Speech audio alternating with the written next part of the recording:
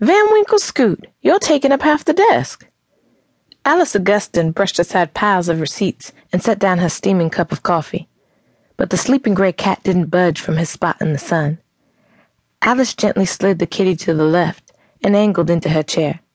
She loved Mondays, loved the pale light of early morning illuminating her workspace, loved the way her little bookstore creaked and rustled like an old lady waking up from a long winter's nap. Or at least, she loved every Monday other than the last Monday of the month. Then it was 16 kinds of terrible. Balancing the accounts was becoming an unpleasant task. That far column of red numbers was growing at an alarming rate. She pulled her cardigan tighter against the unseasonable late summer chill and reminded herself that the store survived the last 10 years of economic downturn and it wasn't going to fail now. Not on her watch.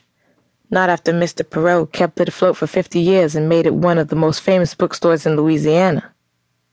Opening her laptop, she took a slow breath, letting gratitude for the place win over the nagging worries that fought for her attention. Her store was in the National Historic Landmark District, a local treasure at the very end of the 33-block stretch along Cane River. The rows of tidy shelves showcased the best in rare and vintage volumes.